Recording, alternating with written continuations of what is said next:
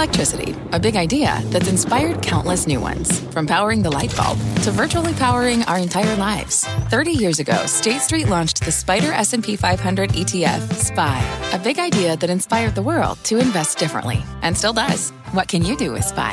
Before investing, consider the fund's investment objectives, risks, charges, and expenses. Visit ssga.com for a prospectus containing this and other information. Read it carefully before investing. SPY is subject to risks similar to those of stocks. All ETFs are subject to risk, including possible loss of principal. Alps Distributors, Inc. Distributor. Right now, on last call, an historic storm, Hurricane Hilary, bearing down on Southern California. How much damage may come to one of America's most critical economic areas? Disney strikes back again. Its new counterpunch against Governor Ron DeSantis shows their feud far from over. A CNBC exclusive. The CEO of Red Hot Ferrari joins us from Gearhead Heaven, Monterey Car Week. A terrible, no good, very bad month for Tesla, now lost more than a quarter of its value. Where will it find a bottom? And the new way to score a job, apparently, is on dating apps. Yeah, that's a thing. We're going to try to make sense of it. So belly up or buckle up and swipe right. Last call is up right now.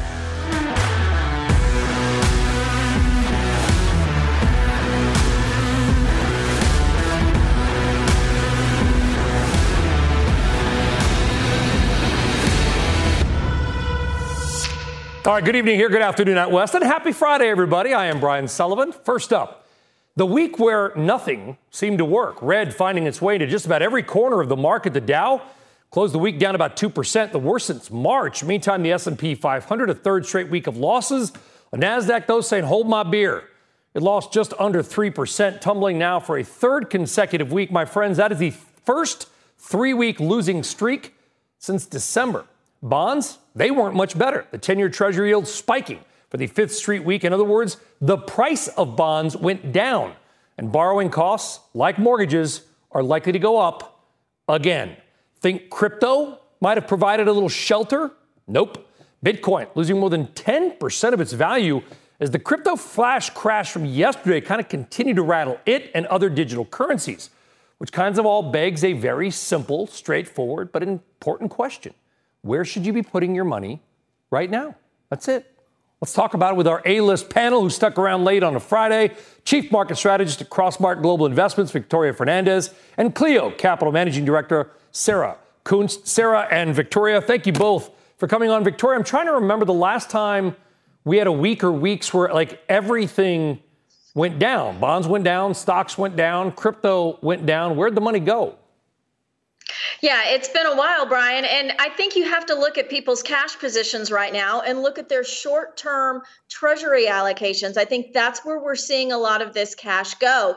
They're getting good yields by just keeping their money in cash. So why take the risk of having it in some tech names that are down 10, 11% on the month, having it in bonds where 10-year yields have gone up about 50 basis points over the last couple of weeks. So short-term elements right now, I think, is where most people are hiding their money, waiting for an opportunity to get back in this market. You know, we always say don't time the market. So I think people are being a little bit patient here, thinking, let's get through Jackson Hole, let's get through the September Fed meeting and then see where we are. Yeah. Sarah, would you agree with that? And also, what are you advising your clients to do right now? And maybe you're advising them to do nothing, just kind of sit tight. Yeah, I agree. I think that, there's no big, huge catalyst that happened this week. I think people are just looking around and seeing that, these tech stock names in particular have really ramped up over the last few months. And so, lock in gains, take some chips off the table and get a really nice 5% yield in treasuries. Like, why not? I don't think that there's a huge problem in the market. I think that people are just putting their money elsewhere. Well, we know, Victoria, that you might have, on this fine network, you might be familiar with technology stocks, Victoria. I'm just throwing it out there. You might have heard something about Apple and Microsoft and Tesla once in a while. I think we talk about them, every day. They got crushed this week. The so-called Magnificent Seven, hardly anything but. What happened to tech specifically? I mean, Brian, look, the NASDAQ at the beginning of this month was 26% over its 200-day moving average. You have to assume that at some point you're going to get some mean reversion on these stocks. And we've had sentiment change a little bit in the last 10 days or so. You've got people looking at the consumer pulling back. We've had a lot of retail earnings this week with people talking about that. You see yields moving up over 4%, getting back to those October highs of where they were and actually getting right up to that resistance level of 4.34%. And we know higher yields are trouble for these longer duration stocks. And of course, not sure if the Fed is actually done at this point or not. So you've got some elements that have been hitting these stocks, making them come back from the highs they've been at. But look, they are still up tremendously so far this year. Yeah, they are. And we got to remember that, Sarah, to Victoria's point, the NASDAQ 100 coming into this week, I think was up about 40%, putting it on pace for one of its best years ever. So we're not trying to overstate or make too much about this. But the thing I guess I worry about with the names like the NVIDIAs of the world, which, by the way, have their earnings next week, is they're not just the market leaders. They feel like they're the market engines. The overall market tends to go where they go. Correct? Yeah, I mean, I am not I like NVIDIA. I think it's a good company. I think the CEO there, has been visionary around understanding the role that AI chips would play in the world we live in. That being said, you look at that stock price and you say, wow, that is expensive. How much higher can it go? And I don't think that there's a ton more upside, logically left there. And so in general, once you're done going up, you start to go down. So, whatever their news is, unless they have this massive blockbuster quarter, it's likely that we're going to see some sell-off. Okay, so back to you then, Sarah. So if these stocks maybe have played out a little bit, then where are there opportunities right now then to make money? Because if this is kind of topped out, where do we go? So, I'll stay on the AI track. I actually think that some of the names like the Taiwan Semiconductors are a bit undervalued. When you look at their core business, the market share they have, they make the majority of all of these chips. And so, I think that some of those kinds of names are sort of being underbought in this market, and that there's a real opportunity to still put more money to work in tech names, but in tech names that are getting a little bit less love right now. Victoria, you're down there in Houston, Texas. Okay, I heard they got some oil and gas down there. And a little. Yeah, just a little bit. And I'm looking at opportunities. We've seen energy stocks take off in the last 2 months or so. I think they've outperformed technology. Many of them have. Is there a place to find money and wealth in energy? I think, Brian, you have to have some exposure to energy right now. I mean, energy and healthcare were the only two sectors this past week that were actually above their 50-day moving averages. So they've got some momentum going there. And both of those sectors are areas that we think you can put some money to work. So yes, have some exposure in energy. Look at some healthcare. That's been hit pretty significantly this year. So you have some good opportunities there for prices to go higher. I like it. Energy and healthcare. We're watching tech as well. Sarah, Victoria, both. Really appreciate it. Have a great weekend. We'll see you soon. Thank you. All right, meantime, inside the markets, let's get your studs and duds for the week. The biggest winner of the week, the name we just talked about, NVIDIA, jumping more than 6%. Their earnings are out next week. The biggest decliner, First Solar. It did slightly worse than Tesla, down 11%. Now think about this, folks. Given all the talk about the energy transition, having EVs and solar panels as the worst two performers out of 500 stocks, maybe a little eye-opening. All right, we've got a lot to do, and coming up, a very serious topic, a storm of historic proportions. Look at that, about to hit Los Angeles, Hurricane Hillary bearing down, and the toll could be profound. Plus, a CNBC exclusive with the CEO of Ferrari, straight from the place that dreams are made of, Monterey Car Week. We got a lot more to do on a Friday last call. We'll see you on the other side of this break.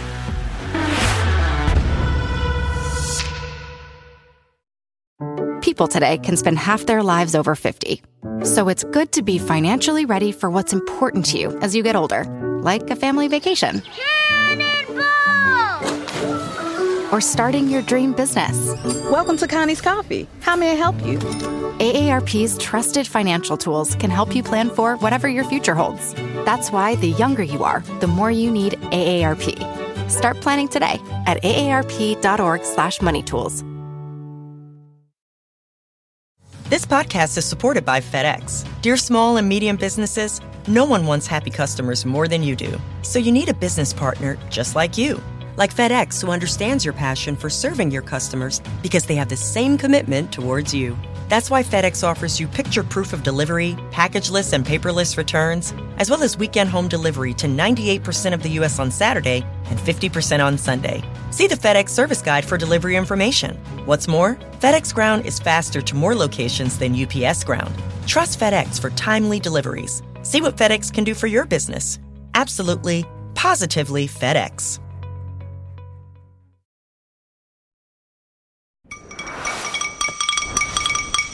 All right, welcome back. Time for tomorrow's news tonight. Some of the stories you're going to be talking about tomorrow morning. First up, a pleasant surprise for Palo Alto Networks. That is a cybersecurity company, and they posted better than expected results tonight.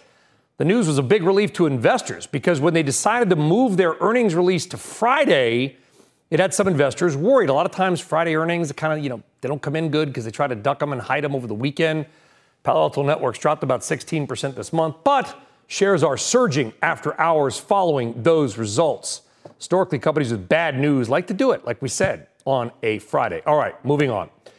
Next up, another bad day for VinFast. That is the Vietnam-based electric car maker that began trading on the NASDAQ this week. The stock has been all over the place. It skyrocketed on Tuesday, but then pretty much nosedived every other day, down 3 days in a row. Earlier this week, if you remember, VinFast, their market cap exceeded that of Ford and GM. The company's market cap still high, but below that. It's now at $36 billion. Remember, we had Herb Greenberg on a couple of days ago, and he warned you, and if you listened to him a couple of days ago, maybe you save yourself some money. Finally, a headline that nobody could have expected. Hurricane Hillary, currently a Category 4 storm off the coast of western Mexico and is now heading toward California. While the storm is, thankfully, expected to weaken considerably before it reaches the state, the National Weather Service has said it expects the storm to bring significant impact to California and possibly Nevada and Arizona. What does this all mean for residents? Joining us now for more on that story is AccuWeather senior meteorologist Kevin Cochran. Kevin, I grew up in Los Angeles and San Diego. I'm not sure I can remember an actual hurricane ever hitting. How rare is this? You know what? It is very rare, Brian. I'll tell you what, over the last 100 years, it's only happened a handful of times. And I believe the last time was 1997, when it happened twice in the same month. And that was also an El Nino year. And that's one of the reasons we have this strong hurricane. It's a major hurricane off the southwest coast of Mexico. And if it becomes a Category 5, it'll be the first Category 5 of the season for either the Atlantic or the Pacific. But what is unusual with this is the track, because there's an upper level ridge over the center of the nation that's kind of pulling it in. It's holding it on the coast. So as it moves into cooler water, you're right, it will lose a lot of its wind intensity. But boy, the impacts are going to be wide ranging and life threatening as far as the flooding in Southern California as it makes landfall, expected Sunday night into Monday morning between L.A. and San Diego. Yeah, that's going to be a horrible location for that to happen. We've got a tropical storm watch across Southern California into L.A. and San Diego County with a hurricane watch down the coast of Baja California. Look at these rainfall projections here. We have an AccuWeather local storm max of 20 inches in Mexico, but as far as California and Nevada, 4 to 8 inches will cause big problems. There are parts of California that don't see 4 to 8 inches of rain in an entire year, and we're going to get it in a couple of days here, and that's why we're going to be really susceptible to the flooding. Look at the moisture content future here. Watch Hillary go up the coast into Saturday, and even when Hillary is well down the coast, the precipitation will already be flowing in and giving us flooding downpours to start the weekend. Then as we get landfall into Sunday and Sunday night, that's when those 40 to 60 mile an hour winds with possibly higher gusts will move in, and the heavy rain will continue into Monday as the storm gradually loses intensity. But this is going to be a life-threatening flooding situation here, folks, with road washouts, rapid water rises, mudslides, potentially historic flooding for some. And if you look at the impacts we're expecting from Hillary, you see where the worst of it's going to be? Interior Southern California, between Palm Springs, Death Valley. Death Valley could become a lake. We're going to get so much rain. We have an AccuWeather real impact scale of a 2 for Mexico and 2 for the United States. That's out of a possible 5. And our real impact scale here at AccuWeather doesn't just deal with the wind, it also deals with the heavy rain, the storm surge flooding, and also economic damage and loss. So, Brian, this is going to be historic. Scary stuff, Kevin. It's already been one of the rainiest years in California's history. They need rain, but just not all at once. Kevin Cochran of AccuWeather, thank you very much, Kevin. Appreciate it. All right, obviously, folks, human safety is the number one concern around that big storm. But the storm is also a business story because this is, to Kevin's point, an extremely rare event in California on top of what has already been, as I just said, one of the rainiest years ever for the state. And all that rain and water needs to go somewhere. Poses a serious risk to flooding, especially to things like low-lying oil refineries. There are 7 oil refineries in Southern California that refine about 1.1 million barrels of crude oil per day. S&P Global out with a note today saying that gasoline prices have already begun creeping up on the West Coast, which, as you know, if you live there, already has some of the most expensive gas in the country at an average of $5.20 per gallon. That according to AAA. Now, if some of those 7 refineries get knocked offline, even for a couple of days because of flooding or power issues, there could be a need to actually import certain types of gasoline from Texas or elsewhere into California ports. Just something else to watch in a storm that could break nearly all rain records for Southern California. Joining us now with more on the storm's potential impact on the critical infrastructure and supply chain side of things is Binya Vakil, the CEO and founder of Resolink, a supply chain mapping and early warning disruption firm. Binya, thank you for joining us. What are you advising your clients with regard to this storm?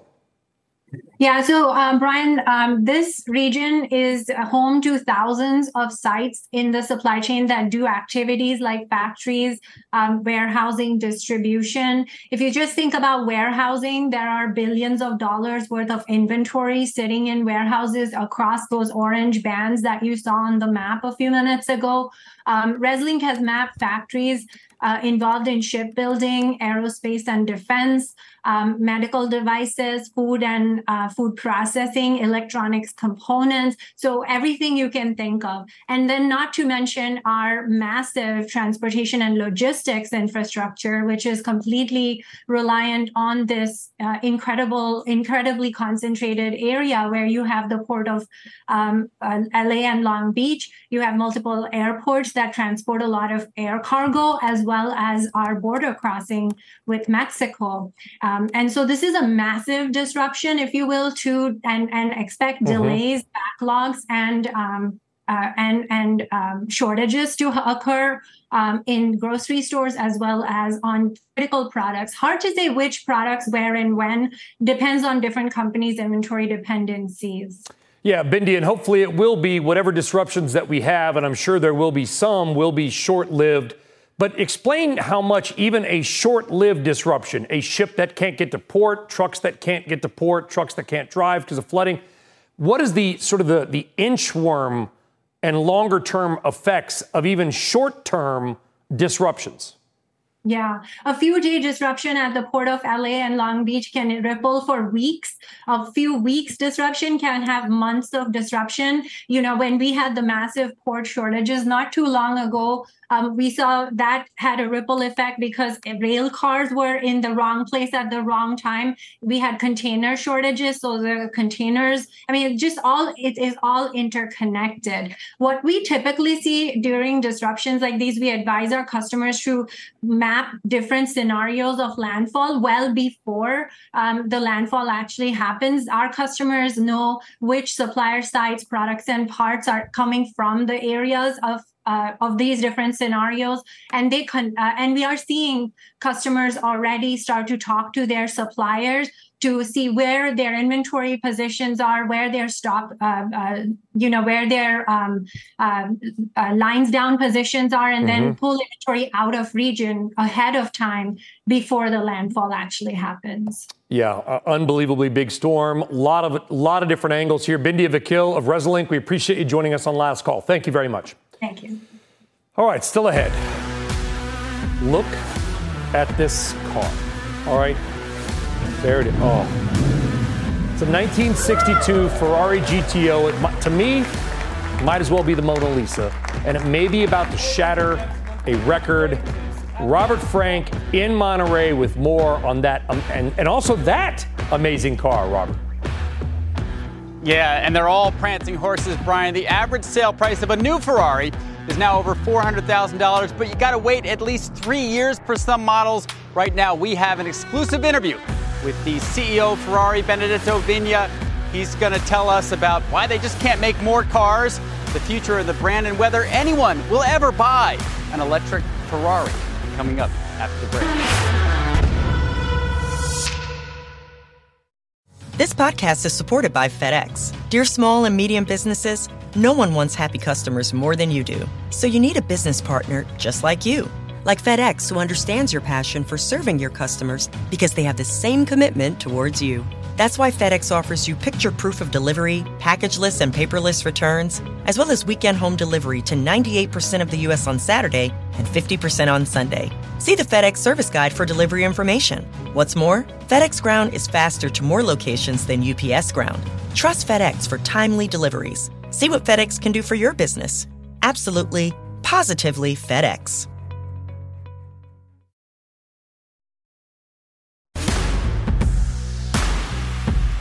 All right, welcome back. We normally don't do the RBI on Fridays, but today is special. So we're going to make an exception. And it's special because of what we have coming up for you and what we just showed you. So this is your setup. Remember that Robert just told you about that amazing Ferrari that is going up for auction later this year. I think it's November 12th. Wow. There it is. And it could break the $50 or even $60 million mark. Well, we wanted to learn more about that car, and it's fascinating. So the car is one of only 34 ever made. It was originally sold for about $6,000 in 1962, which would be about $60,000 in today's money. Now, that exact car sat in, of all places, Detroit, until a guy from, of all places, Cincinnati, named Jim Jager, found it and bought it in 1985 for a then stunning $500,000. It's about $1.5 million today. So, of course, then I got curious. Who's Jim Jager? Well, the guy must love cars and speed because he not only owned the car, but he made his money by founding and building the company that makes escort radar detectors called Cincinnati Microwave. You know, those are the things that well, that's a passport, that warn you if there's a police speed trap ahead, all before the days of Waze and smartphones. Well, Jager, not only smart and rich, also got very lucky in 2007. His Cincinnati house burned down. He and his wife thankfully got out okay. The car and his other collection also made it through the fire. And now this nearly one-of-a-kind Ferrari is going up for auction, and if it sells for $60 million, it will give Jager a 4,000% return on his investment, an investment that is not only obviously beautiful, but drivable too. Now that is what's called winning. Random, but interesting. All right, speaking of cars and Ferrari, here is you didn't know there was going to be a quiz on a Friday, but here's a pop quiz. What is the top performing auto stock over the past year?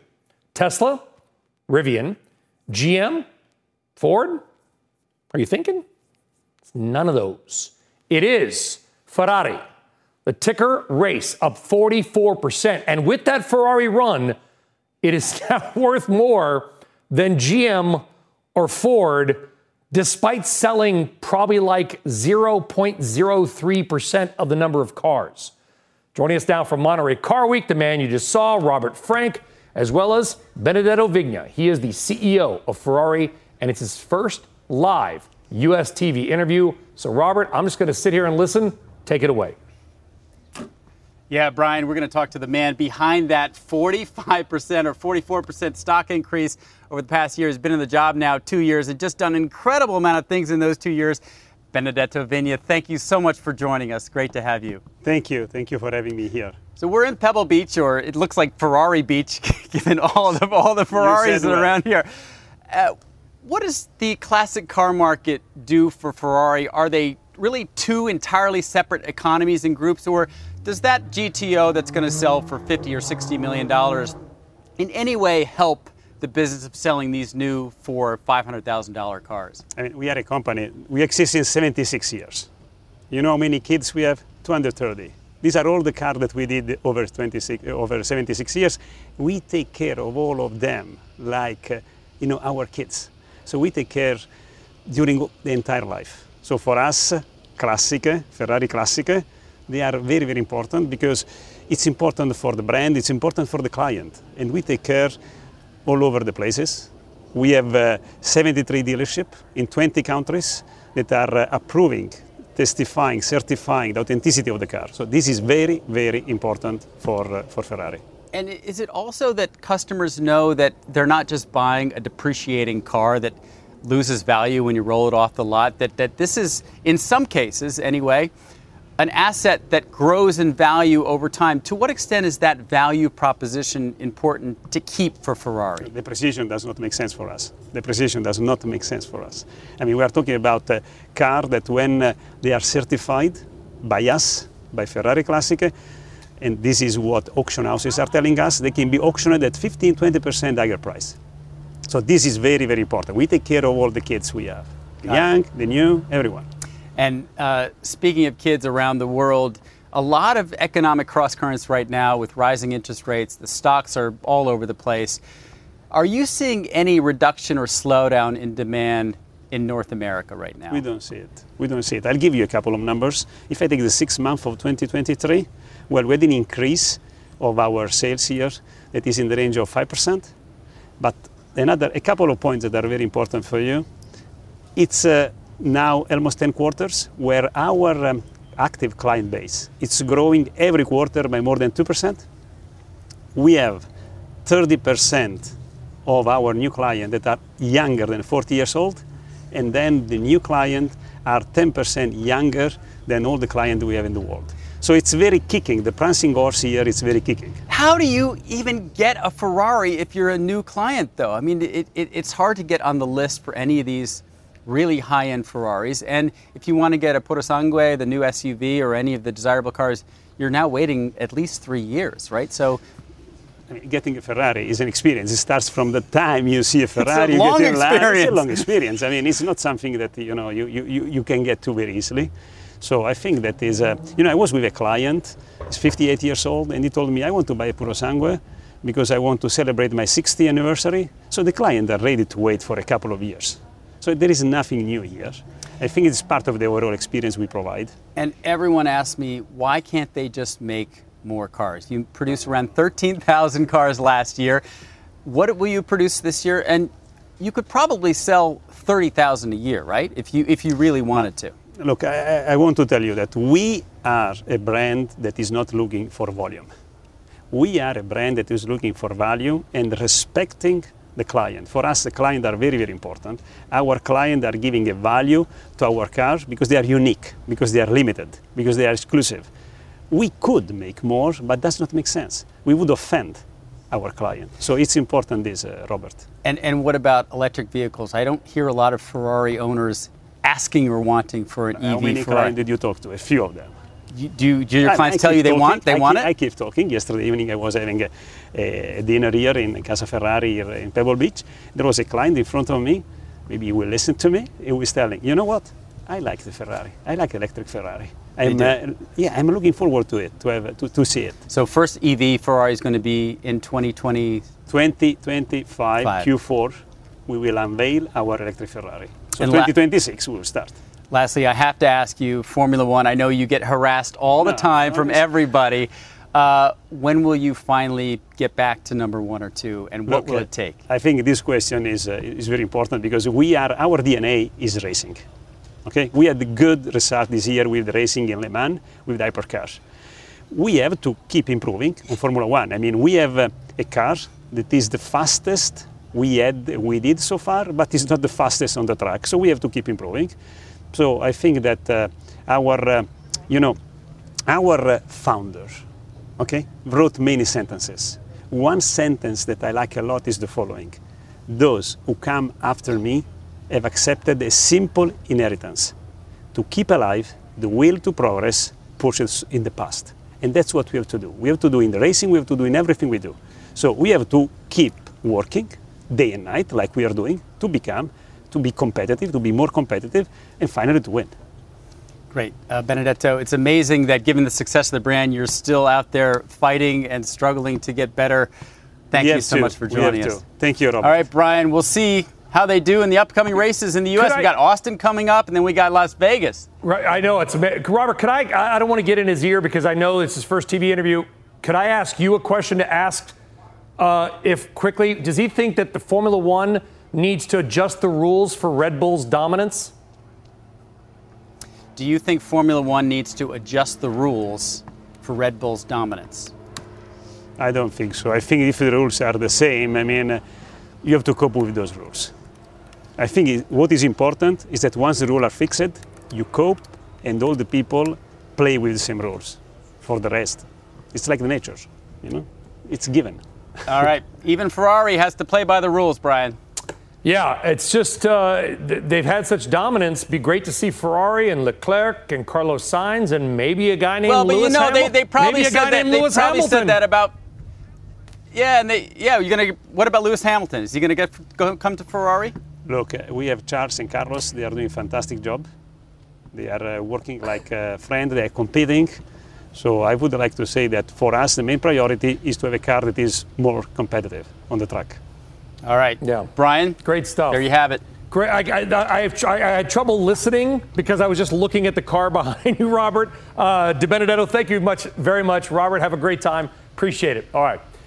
Worth more than Ford or GM. All right, up next, Ford versus Ferrari. I guess we know who won. All right, this week, Governor Ron DeSantis told us he wants to move on from his feud with Disney, but Disney may not be on board. Stick around.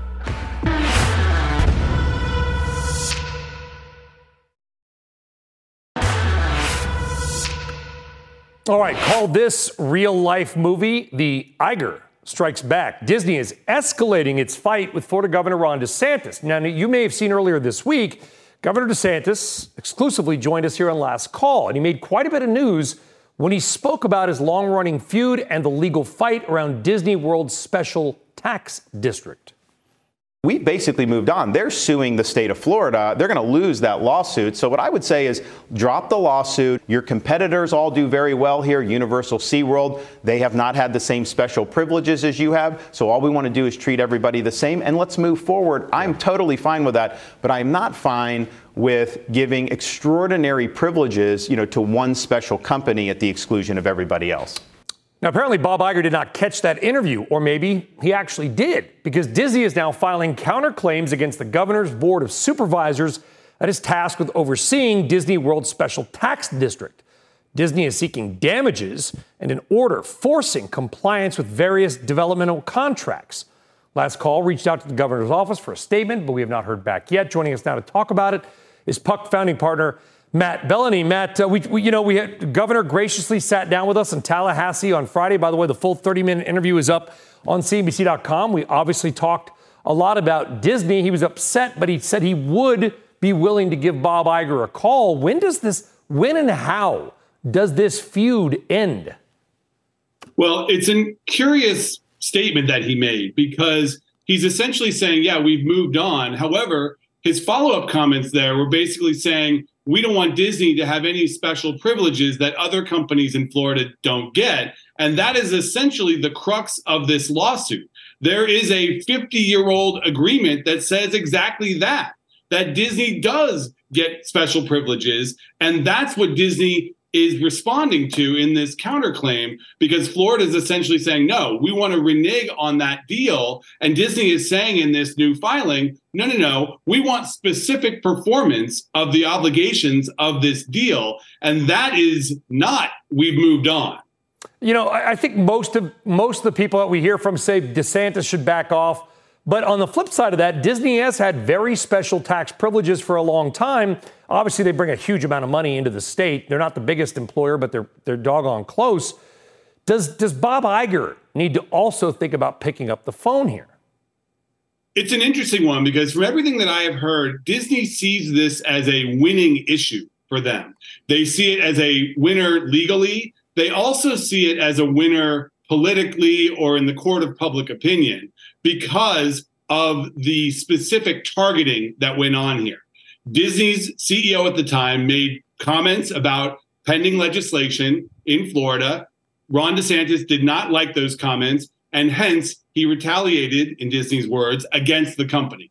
That is a pretty straightforward free speech issue in Disney's mind here. So I think they see it as a winner. Why do you think they view it as a winning strategy? And do you view it as a winning strategy, that they've got the winning side, if that even exists? Well, I'm not a judge, but when I look at this case as a lawyer and as a commentator, I do see specific retaliation here. Florida was not interested in this special district until it started to get into a fight with the CEO of Disney over this Don't Say Gay law. That is, in my mind, a specific retaliation. And secondly, a contract is a contract. It's not like this is a contract that expired and all of a sudden Florida said we're not going to renew it. This is an existing contract. Arguably, all these other companies that are in Florida are there because of what Disney built up because of its special privilege. Now, you could say maybe we change the law, maybe we do all these other things to get rid of it. But if you're just going to say we're going to appoint a board to not honor this contract, it's a little bit dicey. Fair point. Matt Bellany of Puck. Have a great weekend, Matt. Thank you. All right, coming up, our Friday insider buys are back with some surprising moves this week you're going to want to hear. Hey, a lot of these stocks, they move when we talk about them. Plus, Tesla losing a quarter of its value in a month. Why? Talk about that next.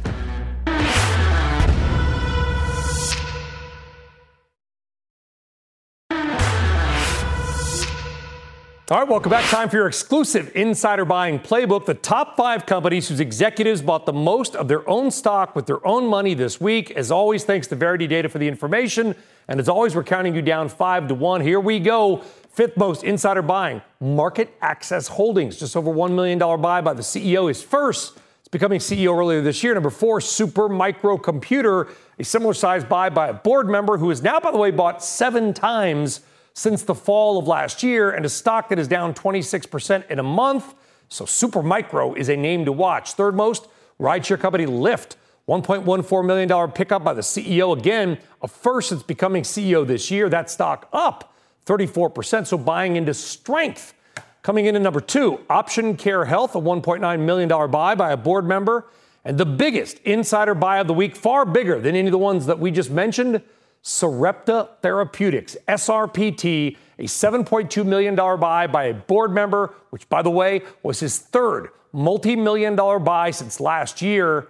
And again, buying into weakness, Sarepta down 24% in just 3 months. Now, I keep track of every stock we have ever done in insider buying in 2.5 years, so I can tell you this is the 4th time that Sarepta has been on our insider buy list, the most of any company. There you go. All right, top 5 of the week. Market Access, Super Micro, Lyft, Option Care Health, and Sarepta. Just a reminder, we do it nearly every Friday here on Last Call, except during earnings season. You can also grab it on CNBC Pro. All right, in the meantime, Tesla is having a pretty terrible run lately. If you haven't noticed, Tesla's lost a quarter of its value in a month.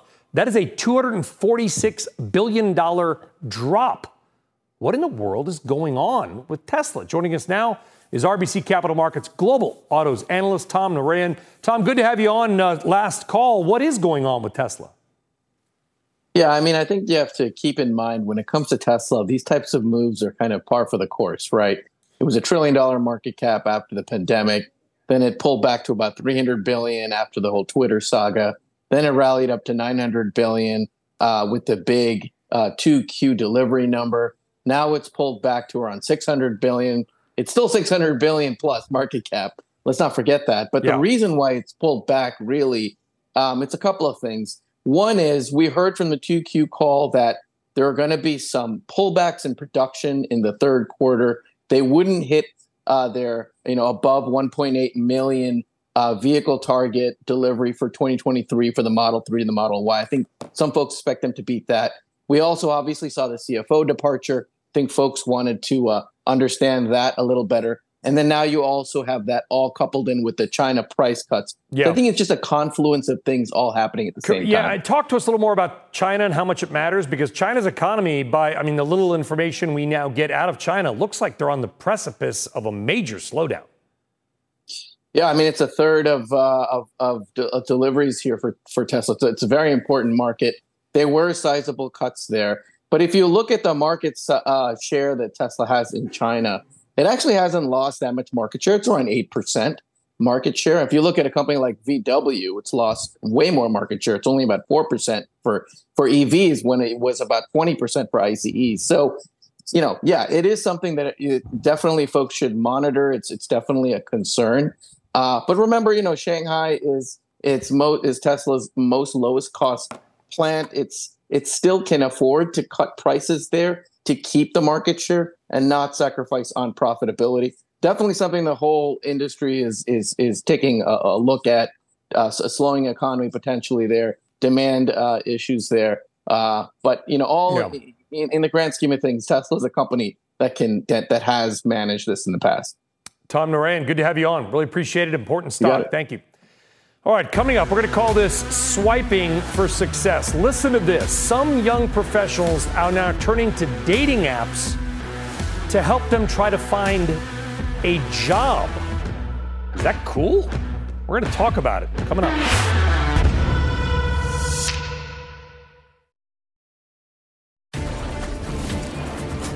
All right, it's the kind of news alert that we like. We've got an update for you on the sale of one of the top lots at the Monterey Car Week. Robert Frank coming back with us with a Ferrari race car. Not the one we showed you, but a different one. How much did that beauty go for? Yeah, Brian, this is pretty big news in the collector world, in the Ferrari world. This was a car, it's a 412P. It's a race car. You might recognize it from Ford versus Ferrari. It's pretty much the same car as Carroll Shelby said in the movie, if it's a beauty contest, we just lost, because this car is so much more beautiful than the Ford GTE. This car was expected to sell for about $40 million. That was the whisper number.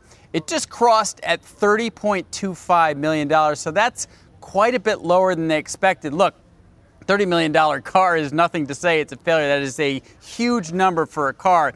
But it just shows how this market, especially at the very top, has kind of taken a breather a little bit. Maybe it's because of what's happening at the stock market, high yields, economic uncertainty. Trees don't grow from the sky to the sky. So this disappointment, could sort of filter through. There are over 100 Ferraris for sale this weekend in Pebble Beach. And, this is a car that this was only one of two, really. Had a great race history. Again, $30 million, nothing to sneeze at, but not the $40 million expected. So we'll see whether this carries out. I've heard a lot of sort of mixed signals from collectors saying, look, the bidding excitement just isn't there this weekend, and yet, still got a lot of cars to go. So we'll see. Yeah, but if you remember the movie, this is like when Matt Damon was talking to Henry Ford II. He's like, Enzo, sitting out there in Modena, knows that we're faster than him. And the only thing that didn't break was the brakes, or whatever that line was. This is sort of the, quote, villain car in that movie, to your point at the top. And I think it was actually raced by an American race team, I think. I'd called NART, North American Racing Team. I don't know if this was a NART car. I don't think it was. This car raced, these 412Ps were just so dominant and successful in their time. This car, again, raced Le Mans, raced a lot of big races around Europe, very successful. They just dominated. And so, and it is not just an incredibly successful race car, but it's beautiful. It's just gorgeous. The design of this thing is gorgeous. So you've got Beauty and the Beast in one car. It's really a trophy, one of the holy grails. And again, $30 million, not bad, but this just sets the tone for what could be a sort of more subdued, maybe a market that's starting to maybe become more rational after the last couple of years. 197 miles an hour for a car built 55 years ago and is stunning. Robert Frank, great stuff. Appreciate it. Thank you.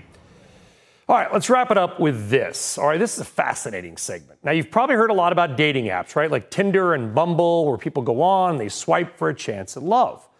But what if we told you some people are now using these apps for their careers? Young professionals and employers are now using dating apps to find jobs and potential candidates. Joining us now to explain how this actually works is career coach Eliana Goldstein. Eliana, it's good to have you on the program. When I heard about this segment, I was intrigued. Thanks for coming on.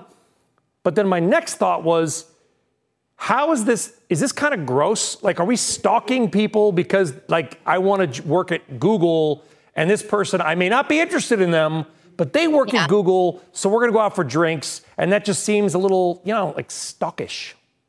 I completely understand. And, I think there's a little bit of a misconception going on in that this isn't a bait and switch situation where I'm just going to pretend I'm interested so that I can get a job offer. This is really about being forthcoming. And a lot of people who are using their, dating profiles for this are sharing, hey, I'm not here necessarily for a romantic connection, but I'm here in order to network. I'm here in order to create friendships, right? So this isn't a slimy situation. People are being very outright about what their intentions are when this is really what they're seeking to do on dating apps. Not being on the dating apps, do people generally list their job or their company? I don't know. So it depends. All dating apps are different, but a lot of dating apps will give certain prompts. It will say something like, ask me about working in engineering, ask me about career advancement. So you can let people know what your interests are so that they're more likely to reach out to you to engage in that type of conversation. So you can be pretty open about that. And in some situations, you can really say, I am here for networking purposes. So you can see that information as you're swiping through people's profiles. And you're advising people to do this, but again, to our point at the top, don't use it just to find a job, right? Like lead somebody on because you want to work at a specific company. Because again, my point, that's gross. Absolutely. I completely agree with you. Look, I'm always going to advocate for traditional methods for networking with the LinkedIns and in-person events and things of that nature. But I think because the job market is so oversaturated right now, and it's really hard to be able to land a role, people are looking for non-conventional methods and non-traditional methods. Okay. So this is an avenue to do that. You should still be focusing on those other things as well. Let's not put all our eggs in the dating app basket by any means. But I think that your network is your currency, right? And it's how you advance in your career. So if this is an avenue to meet new people and you're going to be authentic and honest about it, then there's really no problem with it. And that's my opinion. There you go. Eliana Goldstein, thank you very much. Really interesting story there. Fascinating. Yeah, thank you for having me. All right, quickly, you know what happened 19 years ago this weekend? Google went public.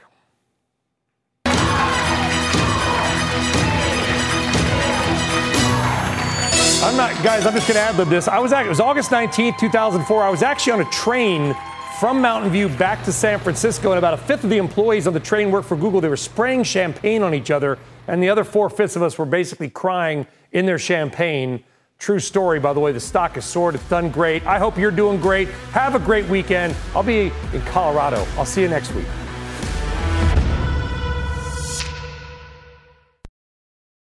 This podcast is supported by FedEx. Dear small and medium businesses, no one wants happy customers more than you do. That's why FedEx offers you picture proof of delivery, packageless and paperless returns, as well as weekend home delivery to 98% of the U.S. on Saturday and 50% on Sunday. See the FedEx service guide for delivery information. FedEx Ground service is also faster to more locations than UPS Ground. See what FedEx can do for your business. Absolutely, positively FedEx.